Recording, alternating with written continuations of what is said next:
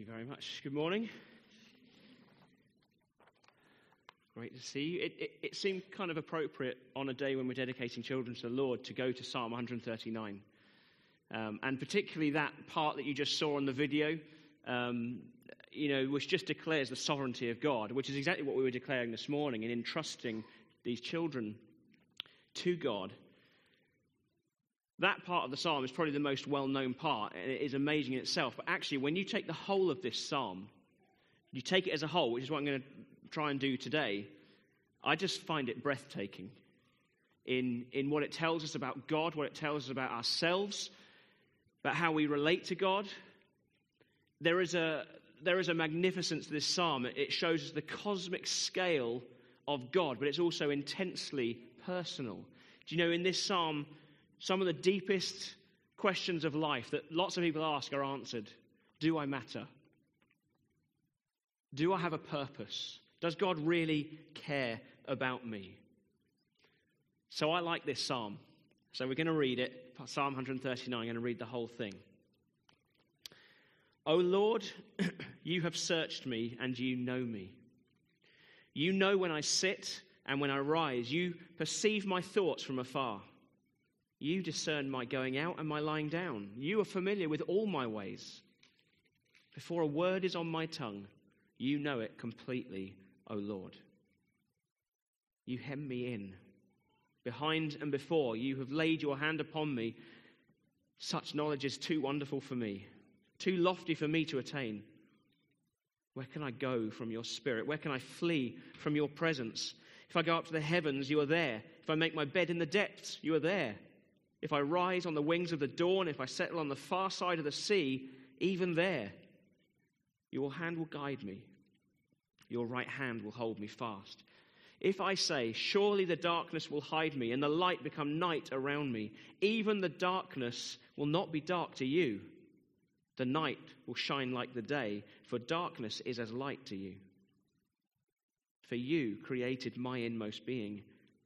You knit me together in my mother's womb. I praise you because I am fearfully and wonderfully made. Your works are wonderful. I know that full well.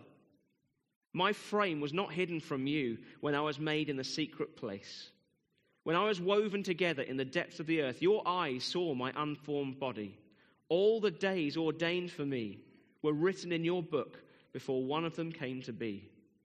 How precious to me are your thoughts, O God. How vast is the sum of them. Were I to count them, they would outnumber the grains of sand. When I awake, I am still with you. And then there's a slightly strange bit. We're going to read it anyway, and I will mention it. If only you would slay the wicked, O God. Away from me, you bloodthirsty men. They speak of you with evil intent. Your adversaries misuse your name. Do I not hate those who hate you, O Lord, and abhor those who rise up against you? I have nothing but hatred for them. I count them my enemies. Search me, O God, and know my heart. Test me and know my anxious thoughts. See if there is any offensive way in me, and lead me in the way everlasting. So this psalm shows us three key attributes of God, all of which make him uniquely God. And it's all the omni words, that he is omniscient, he's all-knowing, he is omnipotent, he is all-powerful, and he is omnipresent. That means he is everywhere all the time. These three things, these omni words, are what are known as the incommunicable attributes of God. They're those attributes that only God has. They're not passed on to anyone else. Nobody else shares in them.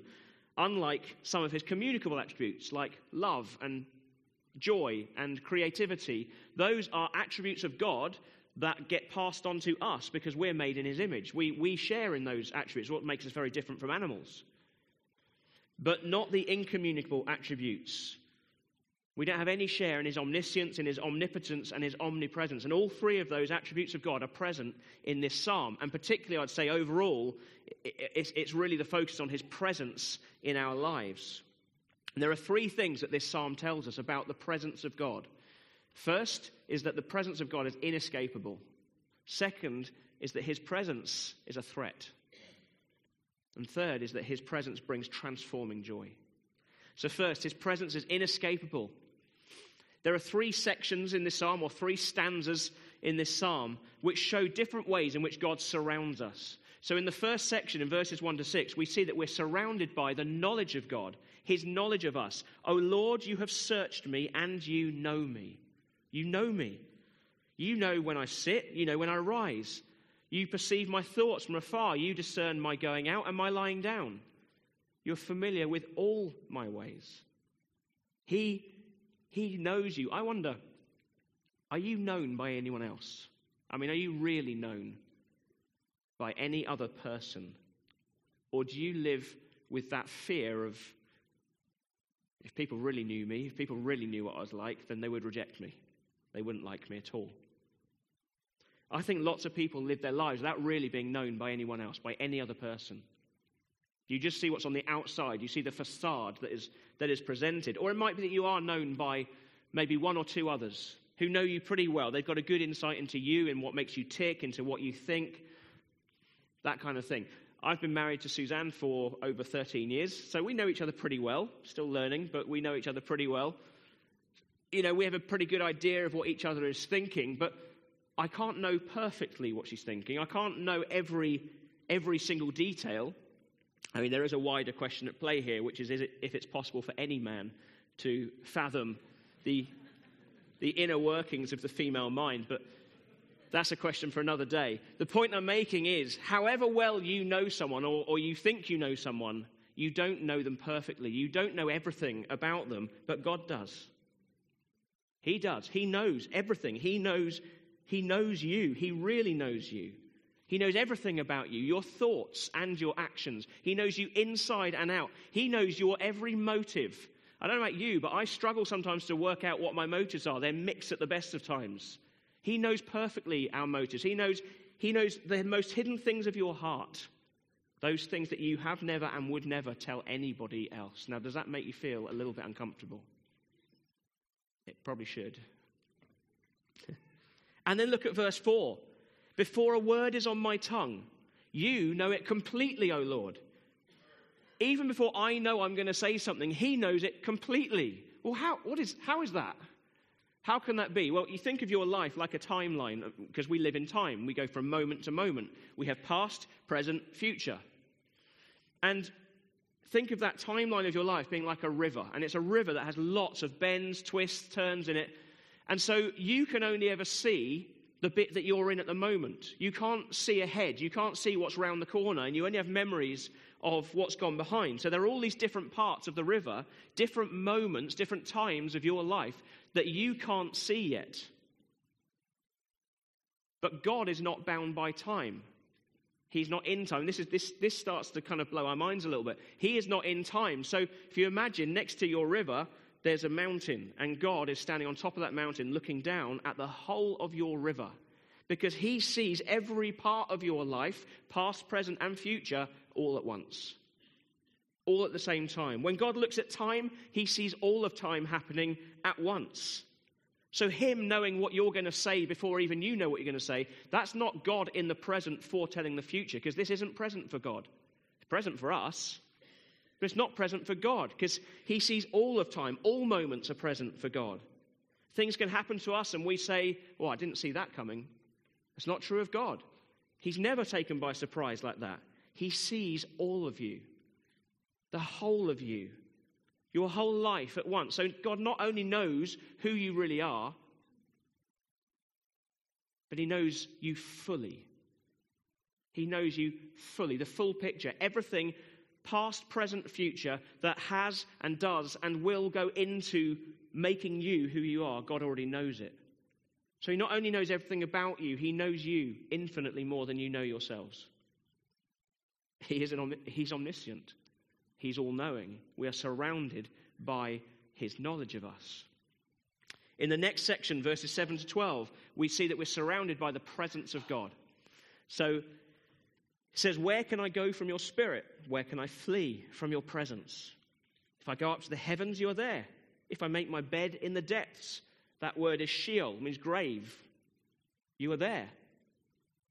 If I rise on the wings of the dawn, if I settle on the far side of the sea, even there, you are there. We're surrounded by his presence. He says, where can I flee from your presence? The Hebrew word for presence means face. So it's where can I flee from your face? God's face is everywhere. Wherever you go, there's God's face. See, when a child asks, where is God? Where does God live? The standard answer is, well, he's everywhere. And then you see the cogs starting to turn in their head, and they start kind of doing this. And it's like, am I hitting God then?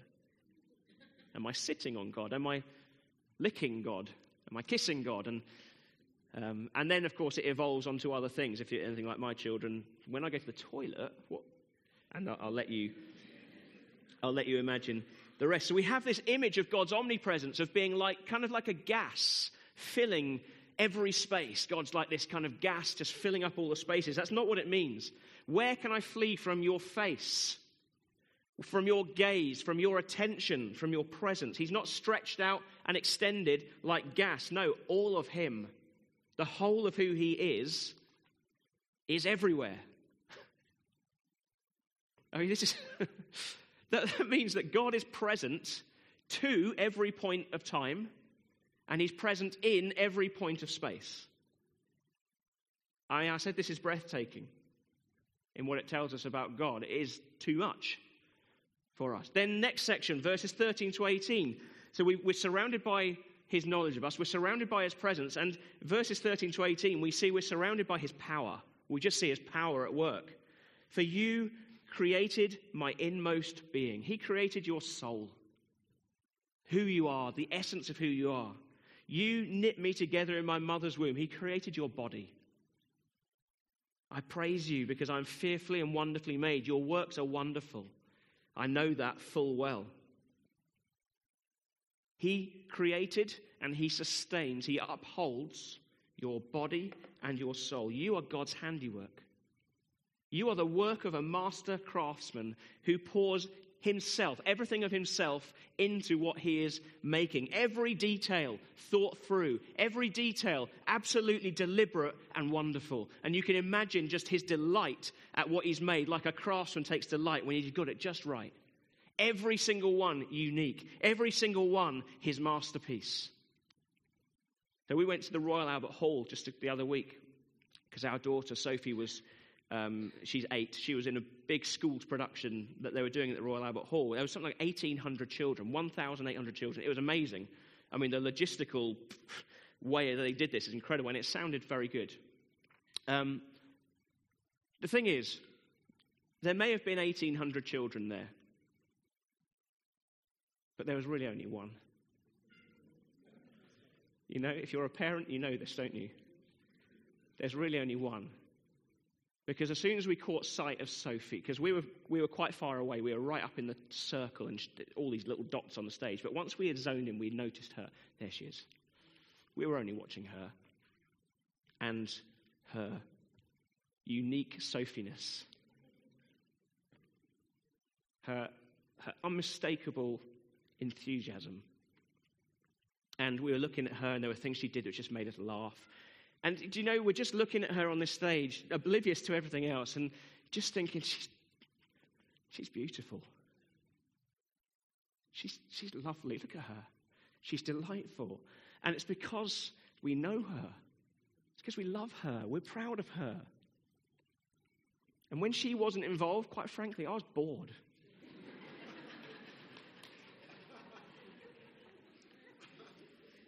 It was tedious. I really wasn't interested in hearing these other children singing their songs. As lovely as it was, I know they're somebody else's child, but I didn't know them.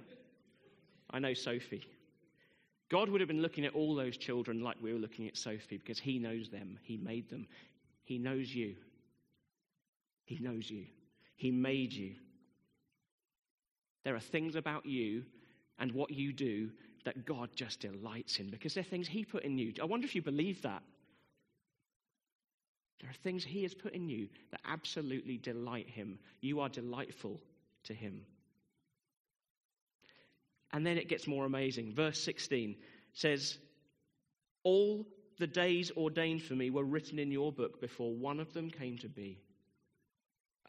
I mean, not only does he create and sustain your body and your soul, but he ordains and sustains your whole history, your whole life, your history from conception through to the final breath and beyond. It is ordained. It is ordained. God is in charge. His power overshadows every second of our lives. Do you know, of course, this means there are no accidents. Some of you may have been told at some point in your life you were an accident. Or you may have heard it said of somebody else, you were an accident, you were unexpected, you were unwanted. Not according to this. You were ordained. You were made on purpose by God. He meant to make you. He took delight in making you. There was no accident about it. So if that's a tag that you carry around, you reject it. You can cut it off because you are fearfully and wonderfully made. God doesn't make mistakes. He meant to make you. You were ordained. And we live in a world that's obsessed by body image and how we look and just utter dissatisfaction with our bodies. God doesn't make mistakes. He made you as he made you. He doesn't make mistakes. You were ordained. I don't think he intends for us to live our lives in constant misery because of our bodies. It's something I worry about a lot. It takes a lot of work and donuts to keep this as it is, you know.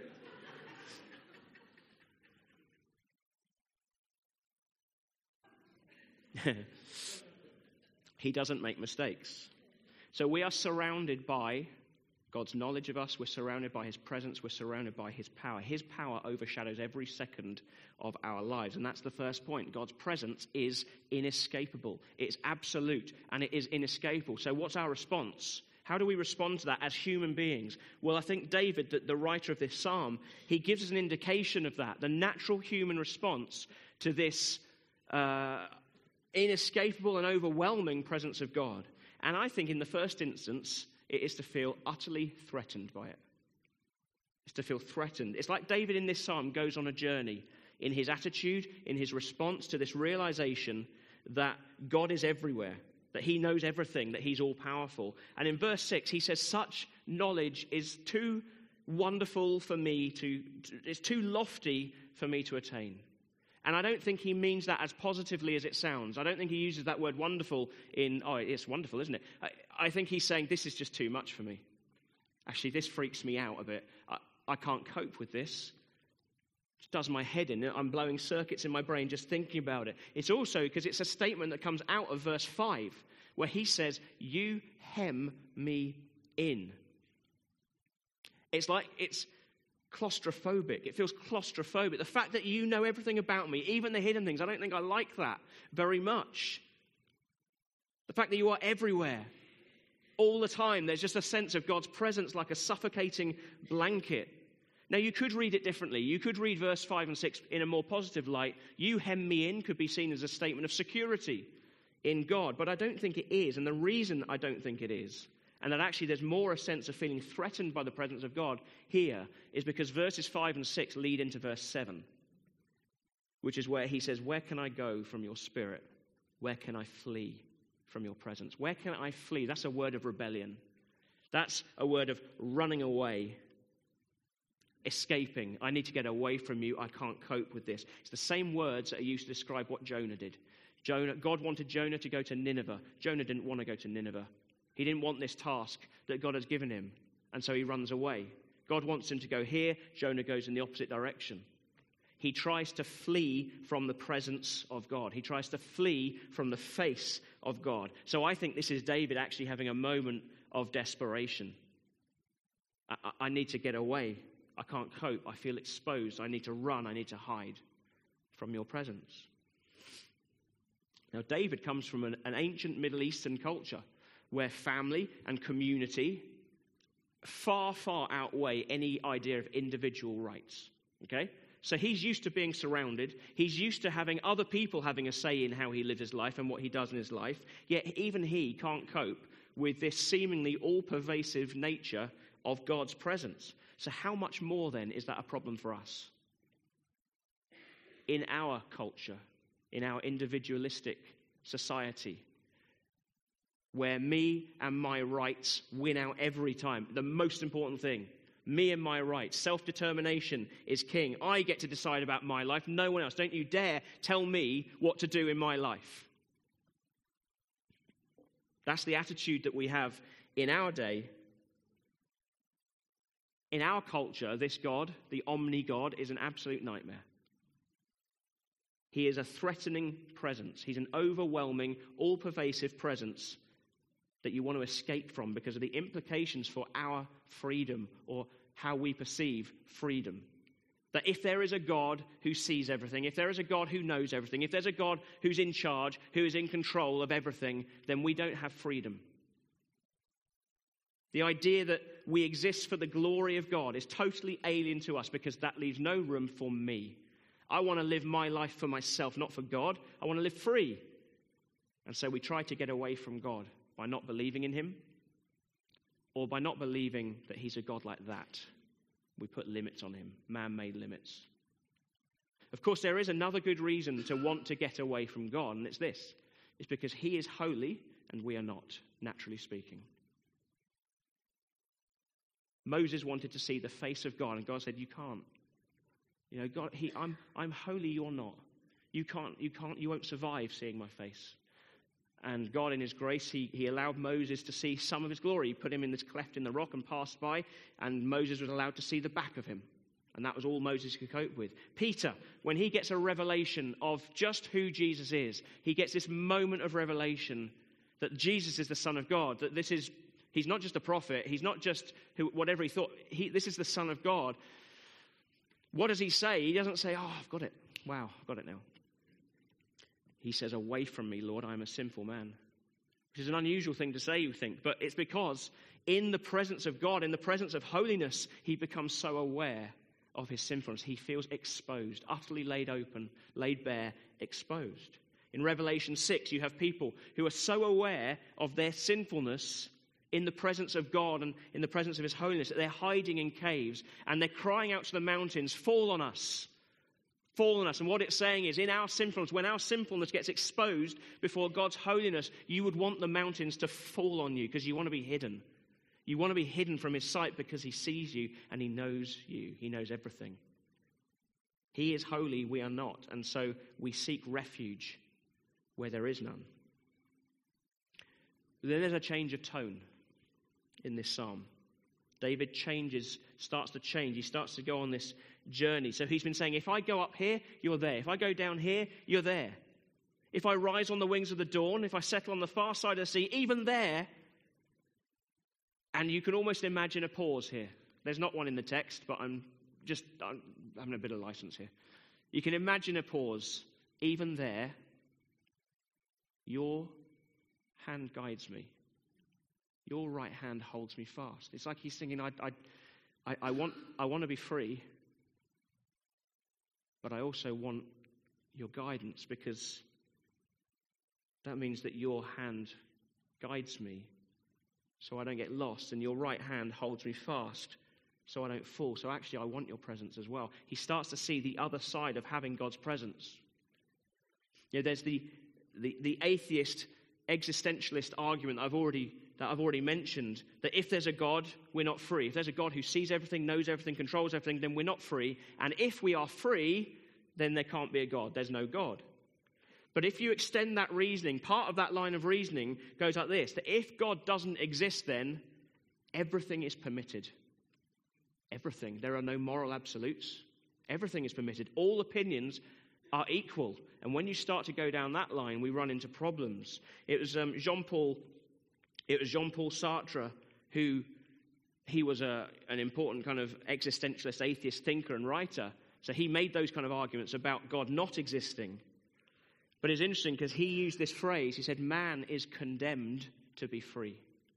So he believed in no God. He believed in freedom of man. But he said, man is condemned to be free. Because freedom means that there is no hand to guide you. There's no hand to hold you. We want freedom. We don't want to be hemmed in. And yet we do want guidance. We do want God's presence because we can see how messy and catastrophic that kind of freedom can be. God's presence is inescapable, but it's also a threat. And that's really the human condition. We can't live with God. We can't live without God. We try to escape that which is inescapable. But finally, David breaks through. He breaks through his ambivalence and his uncertainty as to God's presence, and he breaks through into actually seeing it now as a transforming joy. So verse 11 and 12, if I say, surely the darkness will hide me, and the light become night around me, even the darkness will not be dark to you. The night will shine like the day, for darkness is as light to you. Things can happen in life that feel like being plunged into darkness, into utter despair, when disaster strikes, when grief strikes, when terror strikes. And many here may know exactly what that is like. Think of the people in Nepal who have lost their home. They've lost family. They've lost the essential things of life, the essential needs, plunged into darkness, into despair, into confusion. And when that happens, you can just feel lost. But what if there is a God? What if you have a God who actually is always with you? One who never lets you go, one who you can't get rid of, one who holds you by the hand.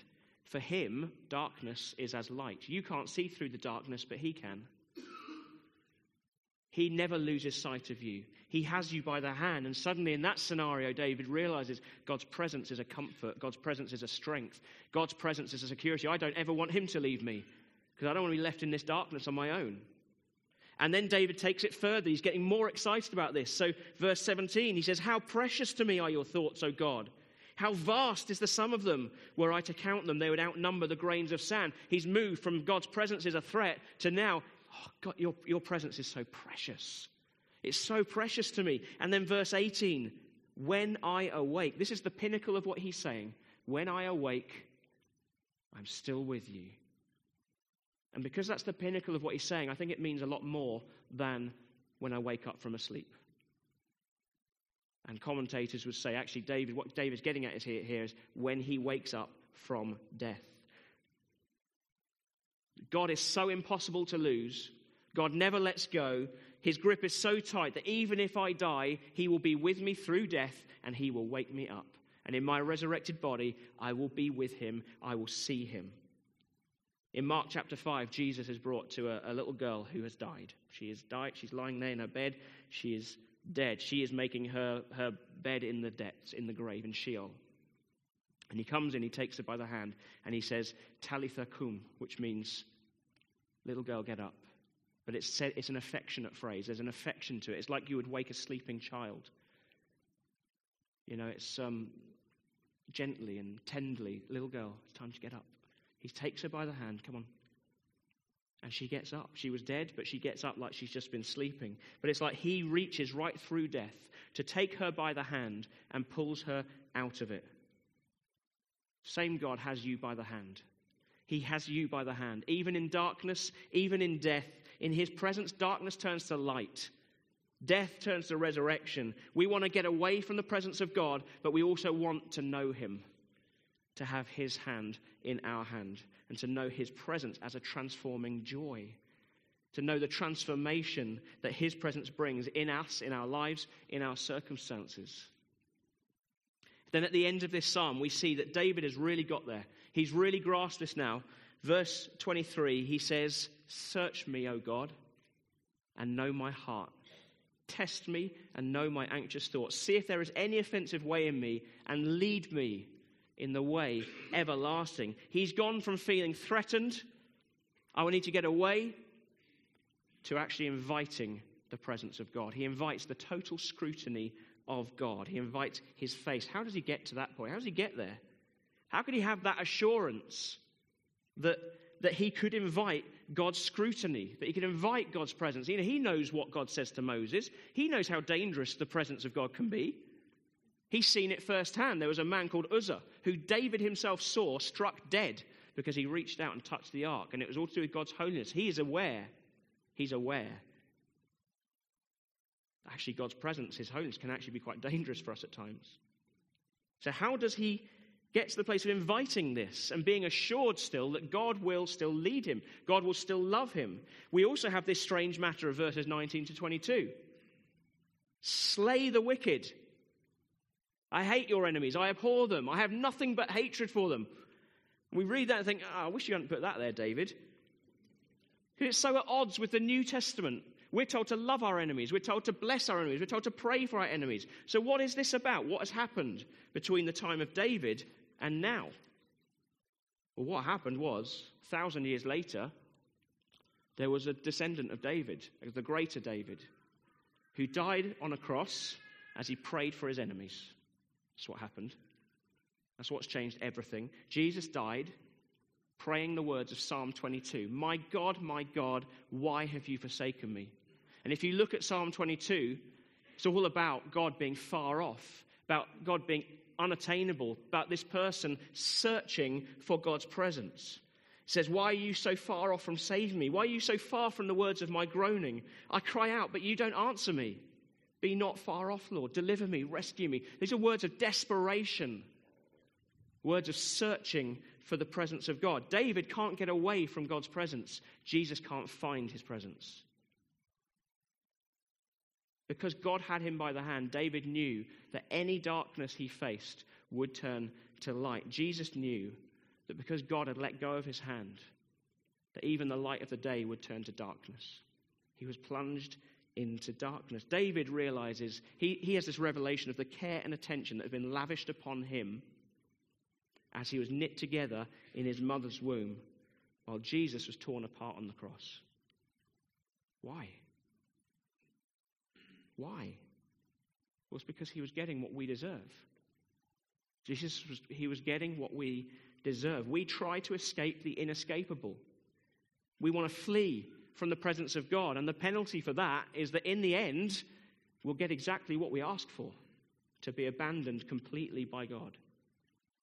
But Jesus was abandoned instead.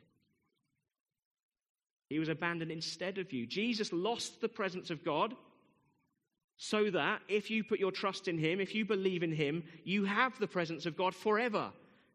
He's got you by the hand, and he is never, ever, ever going to let you go. And then the presence of God becomes for you a transforming joy. It's no longer a threat. It is a transforming joy because you can just rest in his arms. God pursues you. He doesn't wait for you to come to him. He pursues you because you are his handiwork. You're his masterpiece. He doesn't abandon you. And yes, he knows everything you do. He knows everything you think, even the hidden things. And yes, that can make us feel a bit uncomfortable, rightly so. But you know what? He sees the whole of you. He sees all of you. And he loves you anyway. He loves you anyway, in spite of that. How do we know that he loves us? Because he gave himself for you.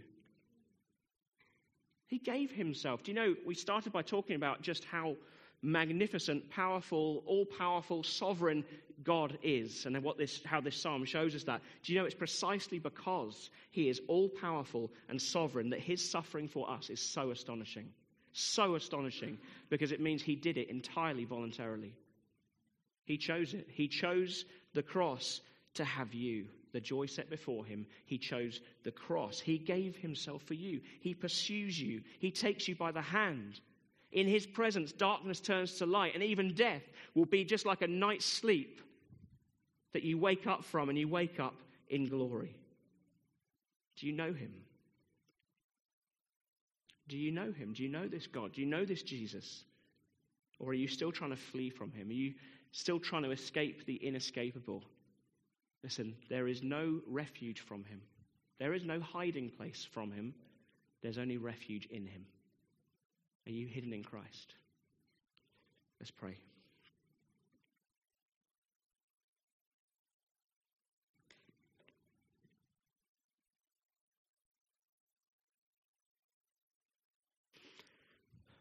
Lord, we just want to thank you for who you are. You are the sovereign God, all-powerful, and yet you are intensely personal. That you came for us. Even though we tried to run away, even though we tried to escape, you pursued us. And you know us. And you love us. And you want us more and more. Lord, I thank you, you never let go. I pray, Lord, that you would change us, continue to change us through your presence, that we would know your presence increasingly in our lives. We've become more and more aware of your presence. I thank you, Lord, that is true, that you are always with us. You never leave us. You are always with us. And that is made possible by the astonishing sacrifice of Jesus Christ. We thank you, Jesus. We just say we love you. We love you more, Lord. We want more of your presence, more of who you are, transforming us by your grace. And Lord, I want to pray for those who don't know you, for those who are still running, for those who are still trying to escape from your presence, for those who see your presence as a threat. Lord, we pray for them. Why don't you just have in your mind now people who you know? Just think of them now, people you know who are in that situation, who don't know God, people who are still running from God. Think of them now and pray for them as we pray together. Because God knows every one of them. He sees every one of them. So, Lord, we lift up these people that we're thinking of now. People who we love, people who we care about, people who are very dear to us, who we just want to see saved, who we just want to see brought from the kingdom of darkness into the kingdom of light, who we want them to see the light of the glory of the gospel of Jesus Christ. We want every argument and every pretension that would set itself up against the knowledge of God in their minds blown apart by you, Jesus. That the enemy would have no hold on them, but they would come to know you, Lord, that you would pursue them like you pursued us. Thank you, Lord, that you know them. Break through, please, Lord, in their lives. And we pray this in the mighty and wonderful and powerful name of Jesus. Amen.